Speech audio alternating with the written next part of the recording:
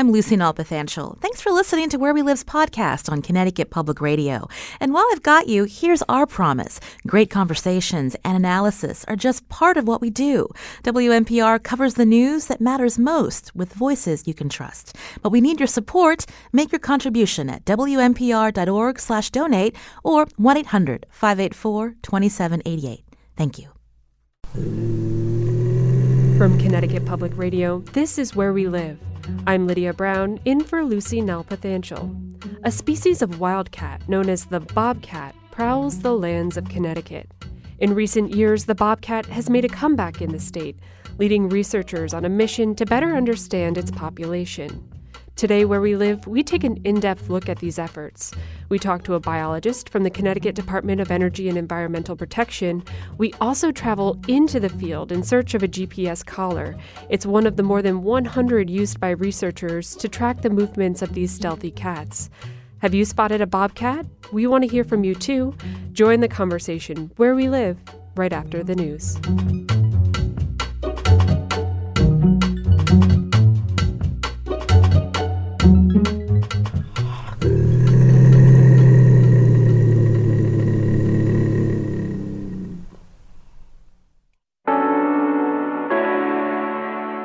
From Connecticut Public Radio, this is Where We Live. I'm Lydia Brown, in for Lucy Nalpathanchel. The bobcat is the only species of wildcat that exists in Connecticut. In recent years, it's made a comeback, leading researchers on a mission to better understand its population. It's estimated there are about 1,500 bobcats in the state right now, and biologists are using a tool to track the cat's movement, the GPS collar, which is programmed to detach after 300 days of data collection. I said, "Hey, did you happen to find a collar in your backyard?" And she said, "Yes," and I turned it into the police because I thought it was like a human ankle bracelet. Coming up, we travel into the field to track down one of these devices. But first, a wildlife biologist who knows a lot about the state's bobcats. Jason Hawley works for the Connecticut Department of Energy and Environmental Protection, or DEEP. We met him on a gray October afternoon at Sessions Woods Wildlife Management Area in Burlington. So I want to start out with a bit of background. We know Connecticut is home to a wide range of wildlife. The bobcat, however, is the only species of wildcat that is found in this state? Yep, they're the only native felid that we have here currently in Connecticut. And this species is spread widely throughout North America. Yeah, they range all the way up in through Maine, Canada, and down through Florida, Texas, and out west. The state has witnessed the extirpation or local extinction of other top predators. I'm thinking about the mountain lion as an example. Why not the bobcat? Why has this species survived in Connecticut while others have not? I think they're a little more adaptable than the larger native felid that we had here, the mountain lion. They're able to change their prey. So if they were, focusing on deer one time of the year, and in the spring we were finding that they focus on fawns, but when then the fawns grow up, they're able to pretty easily switch their prey to rabbits, even mice. Whereas for larger predators like a mountain lion, it's a little more difficult for them to switch. So it's mostly due to their adaptability that they're able to kind of avoid being extirpated from Connecticut. And I do want you to talk about that adaptability a little bit more in just a little bit. But I also wanted to note that it's not uncommon for residents to mistake a bobcat for a mountain lion. So fortunately for us, we have this bobcat specimen laying right in front of us. Could you describe this specimen for us? And is this typical of a bobcat that you might see here in Connecticut in our region? Yeah, this is typical. So this is a male bobcat, and he was, I believe, 32 pounds when he was hit by a car, which compared to, a larger cat like a mountain lion, you're talking, a female would be 100 pounds, a male would be 150 pounds. So significant difference. Significant difference. And, looking at it, this is about 3 times the size of your average house cat? Yeah, I would say so, yeah. He's an average size for a male bobcat in Connecticut, about 10 pounds heavier than an average female. I would say he has a little more spotting than you might see on an average bobcat in the state. Most of our bobcats just kind of appear brownish gray, and then you'll see some spotting underneath where there's white on the underbelly. But he definitely has a little bit more, and then you can see he has a pretty distinct bob tail where he gets his name from. The length of the tails do actually vary quite a bit, from a couple inches. I think we had one that was almost 10 inches long.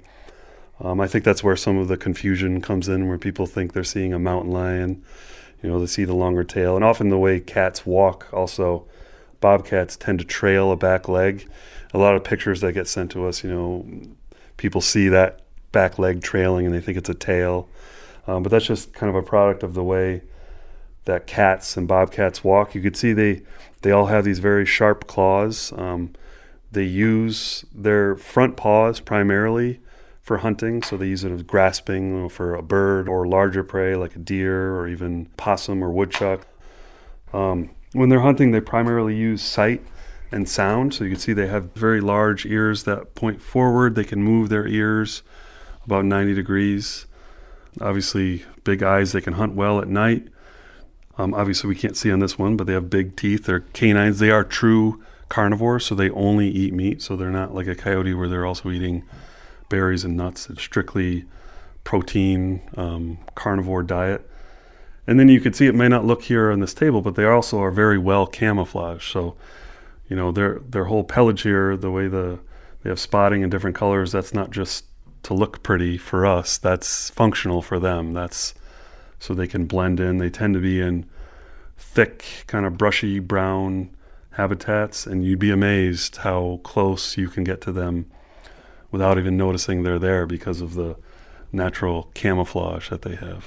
There was a period in Connecticut's history when bobcats were on the brink of becoming locally extinct, and that was not too terribly long ago. Can you talk about that time in our history? What happened? So we actually had a bounty on bobcats in Connecticut up until, I believe it was 1970. I don't know the exact amount, but through the 60s, I think there was like a $5 bounty for anyone that brought a bobcat into their local town office.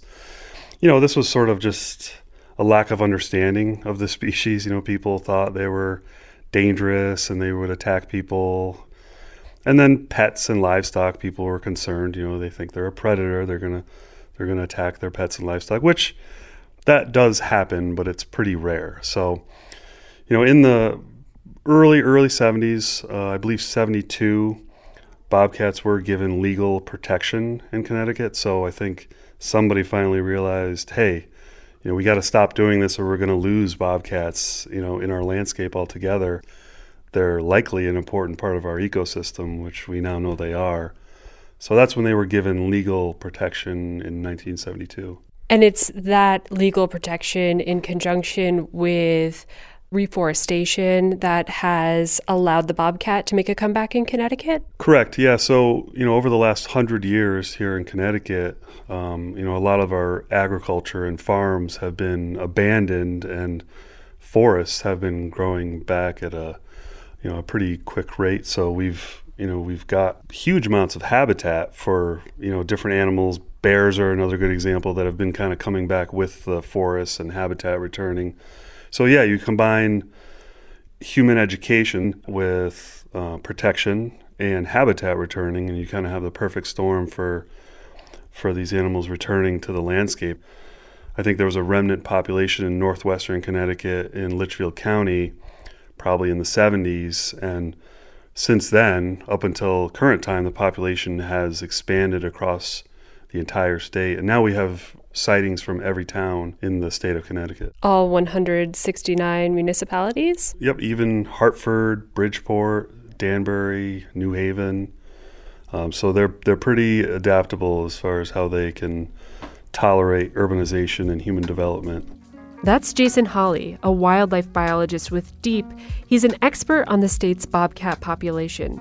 I'm Lydia Brown, in for Lucy Nalpathanchel. Coming up, we learn more about Hawley's research on the bobcat, and we want to hear from you. You can join the conversation. Find us on Facebook and Twitter at Where We Live.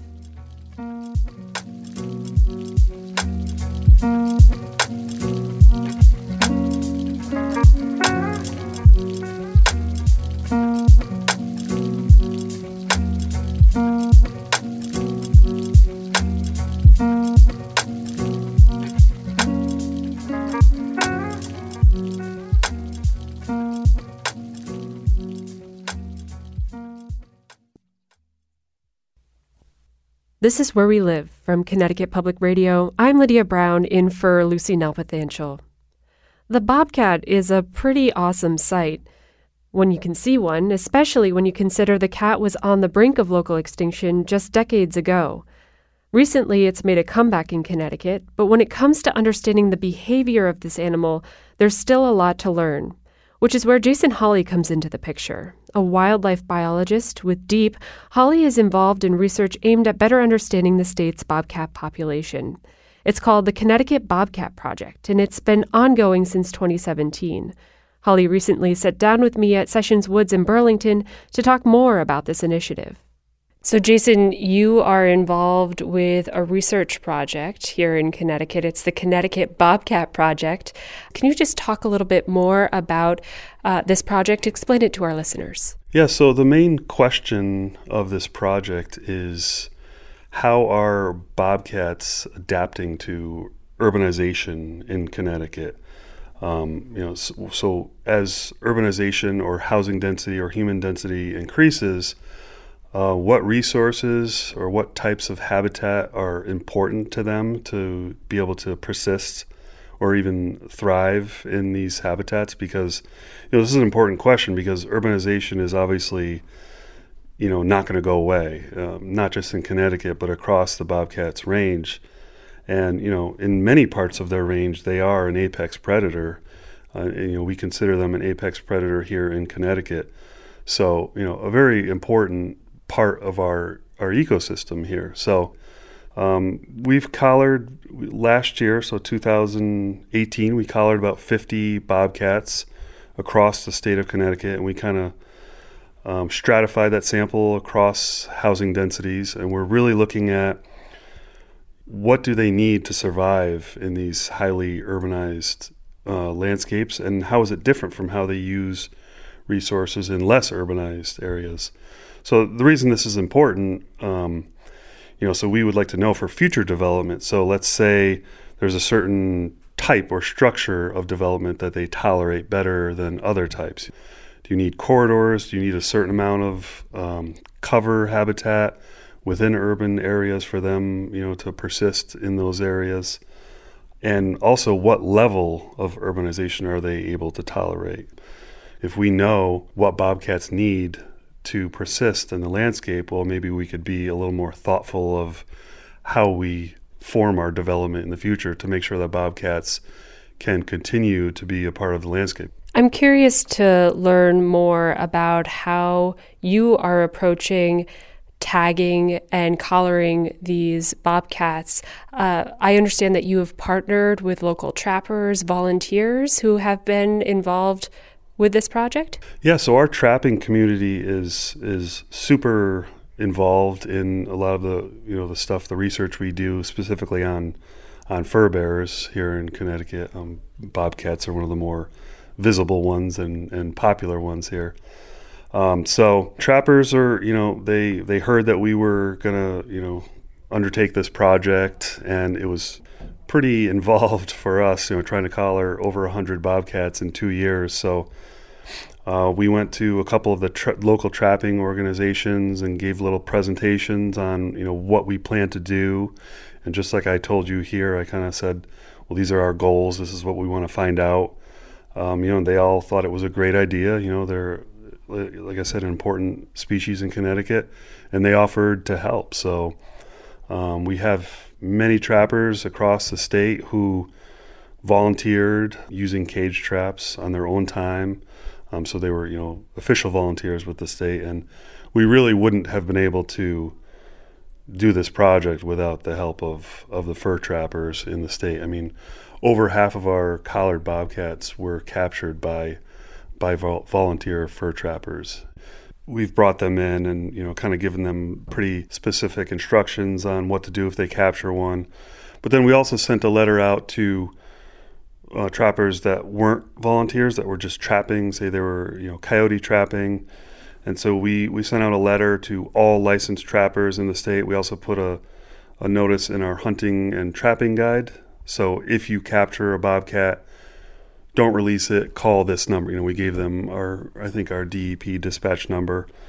And we also were able to collar a lot of bobcats that way that were caught as non-target captures in coyote traps. And yeah, those trappers were very helpful as well, ones that weren't actually signed up as volunteers, but they were very willing to go out of their way. And a lot of them sometimes had to wait 3 or 4 hours for us to show up, and they were very willing to do that. So they were a big part of the success of the project. I was just curious, are there any individual bobcats that you have collared and tagged that really stood out to you, that have demonstrated interesting or unexpected behaviors? Yeah, we have, so we collared about 106, I believe, bobcats over the 2 years of the study. We definitely had some interesting animals. Most of them kind of maintain what you would call a home range or a territory where it's, kind of a concise, very clear area of where their home range is. And then we have maybe about 8 to 10% of our cats that I guess we would refer to them as transients, where they really cover huge areas. And it's kind of curious as to why they're doing that. We don't really have a great theory yet.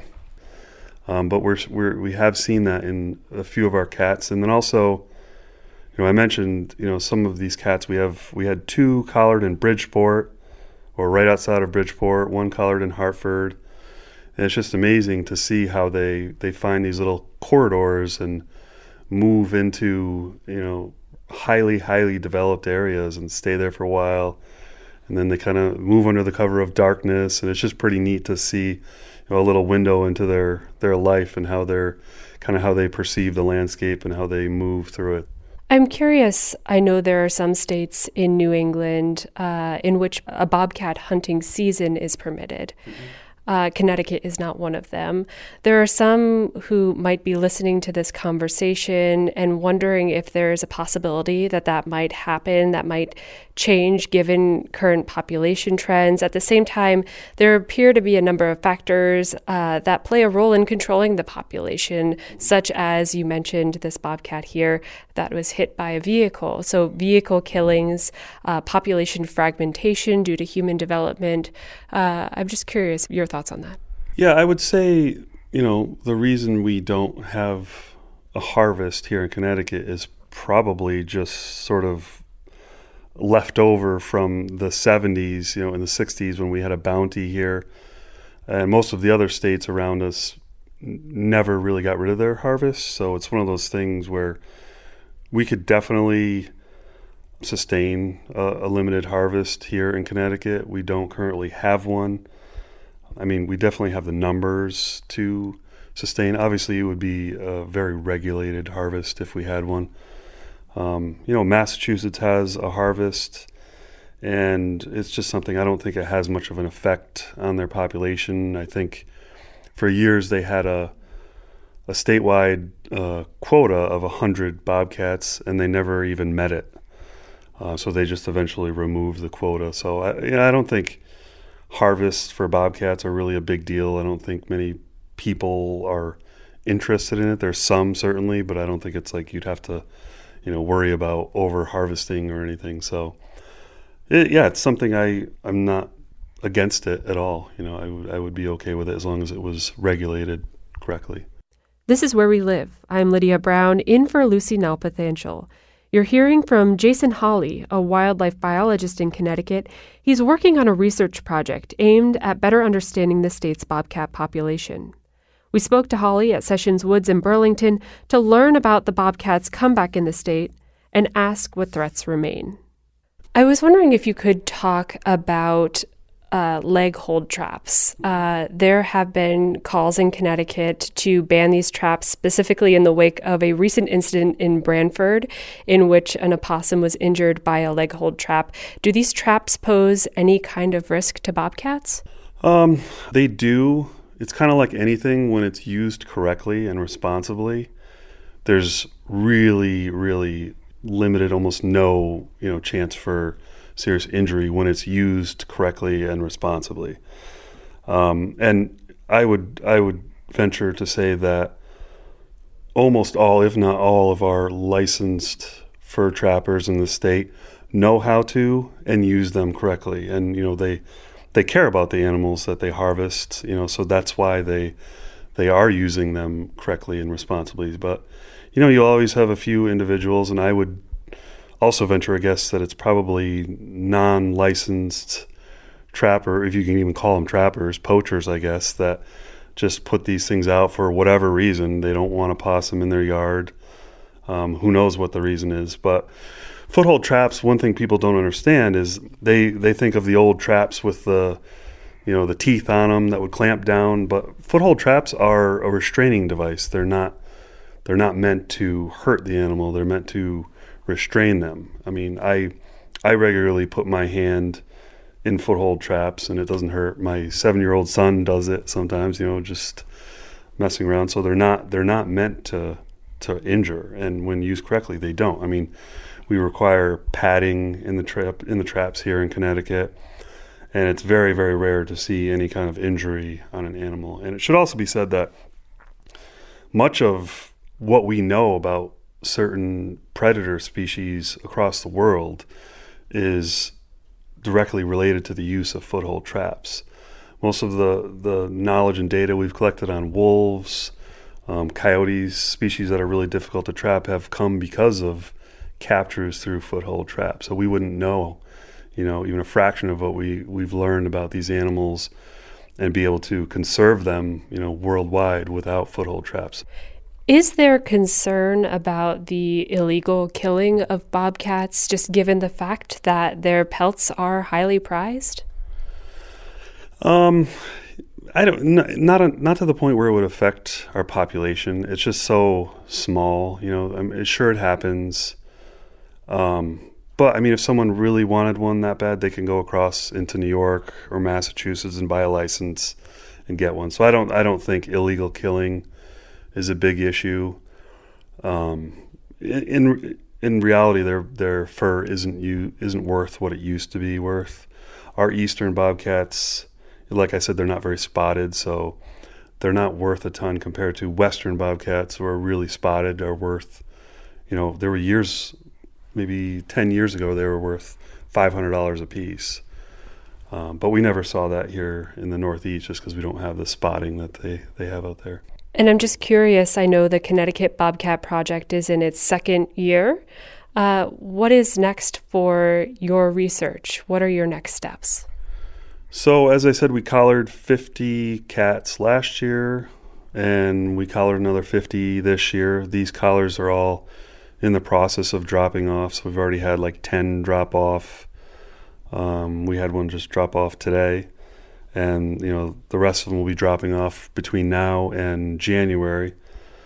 And one thing we're considering doing for a smaller version of a third year is to take about 20 of these collars, put new batteries on them like we did from going from the first year to the second year, and collar a smaller sample of cats, but rather than stratifying them across the state, trying to put them all in one area, in sort of an area that has a little mini gradient from low housing density to high, and look at the social structure. So how many cats are fitting, or how many home ranges are in this area? Is it affected by housing density? Do they have to expand their home ranges as they move into higher housing densities? So just looking at sort of the dynamics, the population dynamics, and how they're interacting, overlapping with each other, across that little gradient from high to low housing density. I guess I just wanted to ask as a last question, do you have any advice for listeners who might be interested in seeing a bobcat? Where should they look, and what should they do if they in fact come across one? So, in Connecticut, there's not really a great place I could tell someone where to go, because they really are everywhere. In reality, some of the best places to see them are in your backyard. If you have a bird feeder up, very often they'll kind of hang in thick cover next to people's yards and wait for squirrels, possums, and raccoons to run out in the yard, and they're kind of ambush predators, so they'll ambush from their thick cover. But Yeah, with bobcats, it's sort of more of the luck of the draw where you happen to see them because they tend to stick to very, very thick cover. That's what we're finding from the data we're collecting. They'll stay in really thick cover. So if you know of areas where there's sort of early successional habitat, that's a good place to see them. You obviously don't want to go into that, but just areas around where it's really thick, trails coming in and out of there is where they're sighted most often. But you just have to kind of think like a bobcat. So, if there's a lot of squirrels around, a lot of rabbits around, there's going to be bobcats there. That's Jason Hawley, a wildlife biologist with the Connecticut Department of Energy and Environmental Protection. I'm Lydia Brown, in for Lucy Nalpathanchel. Coming up, we travel out of the office to learn more about efforts to track these wildcats across Connecticut. But first, it's Connecticut Public Radio's October membership campaign. You can step up to support local programs like Where We Live.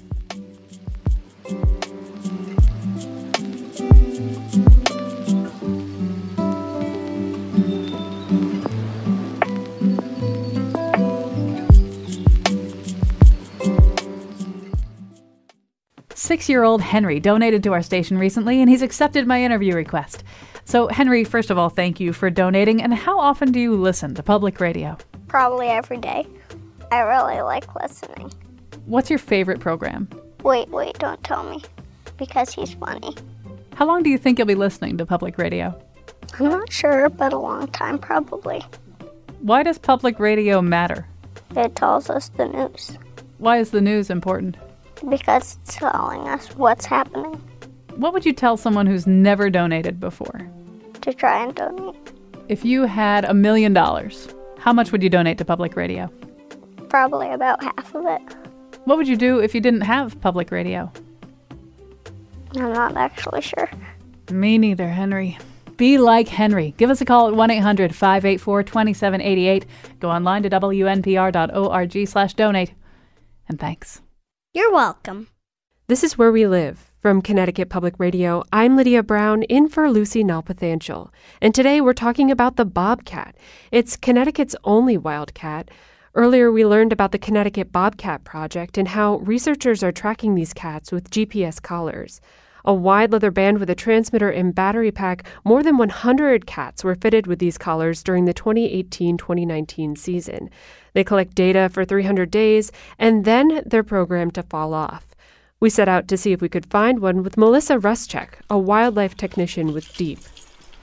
So we're going to be going to an area not far from our office here in Burlington where our female Burlington cat has dropped her collar. She may have dropped it in a spot of no service, so we're not getting GPS points for it, but one of the technicians went out and got it down to a general area of where the collar is. So that's where we're going to go now and check out to go pick it up. It's kind of messy, but it's a field truck, so it's We piled into a pickup truck, settling among wires and papers. Melissa described the equipment we were about to use to locate the GPS collar. On top of the truck, I have an antenna called an Omni antenna, and it's non-directional, so I can't get a direction, but it picks up, it'll pick up the frequencies really well. It might be on. So when I'm looking for a collar, it's better to have the Omni on, so I'm not constantly hopping out and using the directional H antenna to find a collar. It just makes everything easier.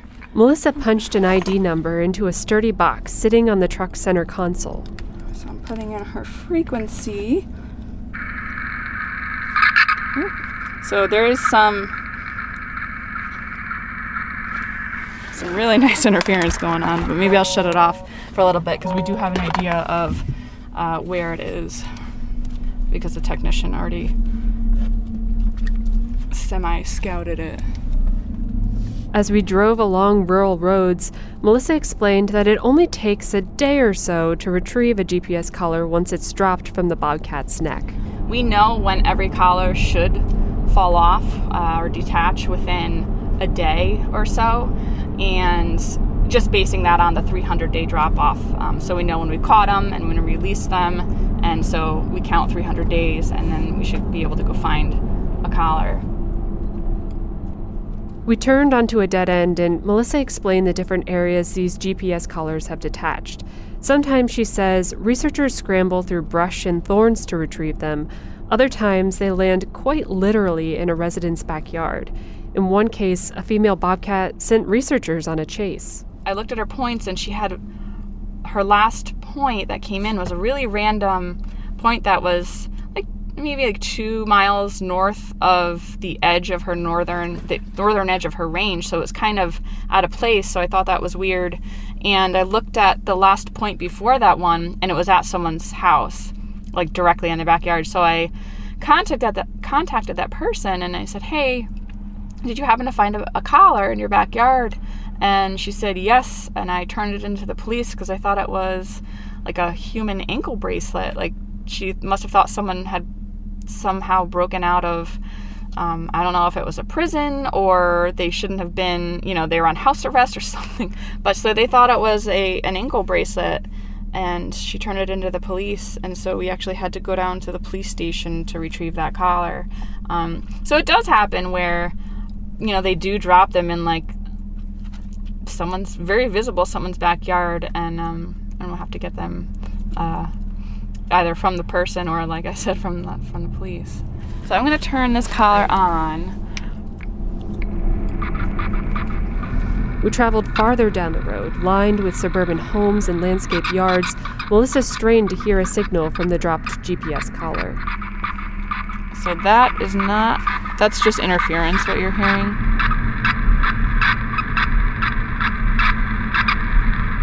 Until suddenly. So that's her collar. In the truck, a high-pitched beep repeated over and over from Melissa's antenna, signaling that we were close to the collar. We parked the truck and hopped from the cab, and Melissa reached in for a handheld antenna, a device we would use to pinpoint the exact location of the dropped collar. If you look as I'm spinning this antenna around, this is a directional H antenna. So as I spin it, kind of hearing it all around. I mean, it is louder in that direction. But with this gain function, if I lower it, it's going to narrow our width. And so we'll actually be able to really hone in on exactly the direction it is. So once we get it low enough, I will figure out which direction it is, and then we'll start walking. And then the closer you get, the more you drop that gain down. We navigated by foot, tromping through brush toward a game trail. Sometimes it's easier to see if we could find maybe a game trail to walk in on. And a lot of times when you're dealing with, picking up collars or going where these animals are, there's game trails around, so it might be easier to walk in. You never know what you might find on a game trail too. Oh, here's a little snake. We reached a point at which 2 game trails crossed, pausing for a moment as Melissa scouted the area for signs of animal activity. And also, what's really cool about cross paths is it's a nice spot for an animal to mark. So even looking for scat or tracks, cross paths, a lot of animals use, and then we'll mark, hey, this is where I like to come. Here's a little squirt of pee or a little scat. Scat, otherwise known as poop. So, as I'm walking, I am still turning and turning the antenna just to check. Here's some scat right here. Melissa crouched down in front of a pile of droppings, prodding with a stick as she investigated. So, look at this scat here. Looks like it's probably all canid. A canid is a dog-like animal, like a coyote or a fox. But I don't know, this is interesting. This looks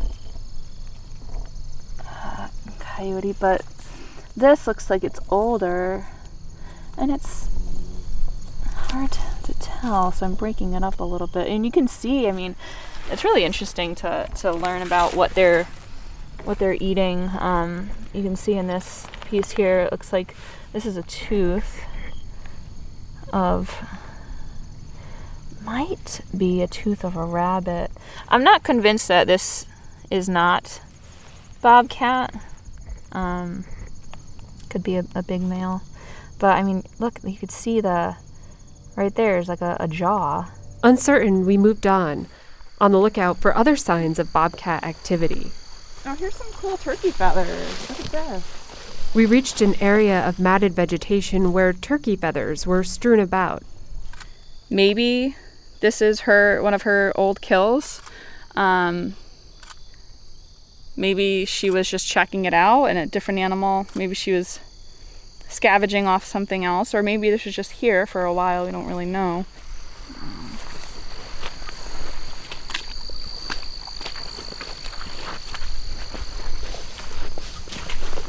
So we are super close. I just can't tell if it's right in front of us or further up on this little slope with all the thorns.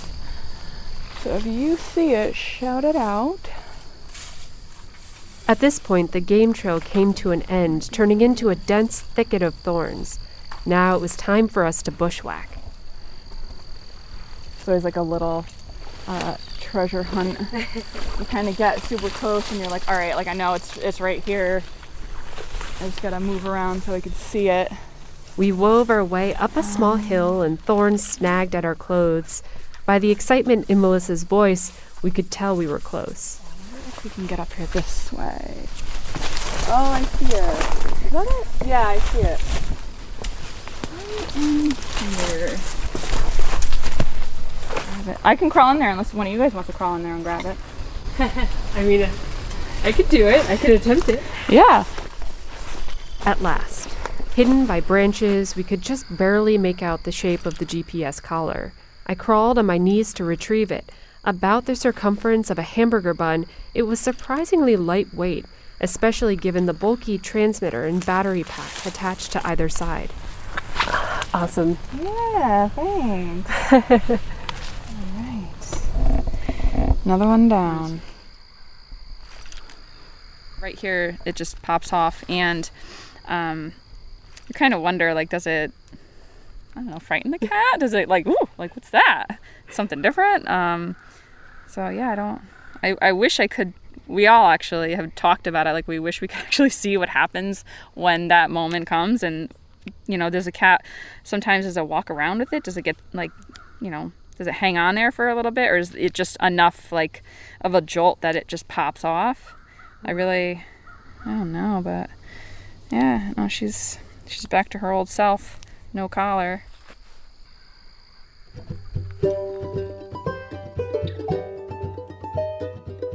Thanks to Melissa Ruschek, a wildlife technician with the Connecticut Department of Energy and Environmental Protection. This is Where We Live. I'm Lydia Brown, in for Lucy Nalpathanchel. Today's episode was produced by Carmen Baskoff and Katie Tolarski. Special thanks to John Dankosky. For more about the show, visit wnpr.org/wherewelive. Now, it's Connecticut Public Radio's October membership campaign. If you enjoy programs like Where We Live, we hope you'll consider supporting them today. It's quick, it's easy. Here are two of my colleagues to tell you how.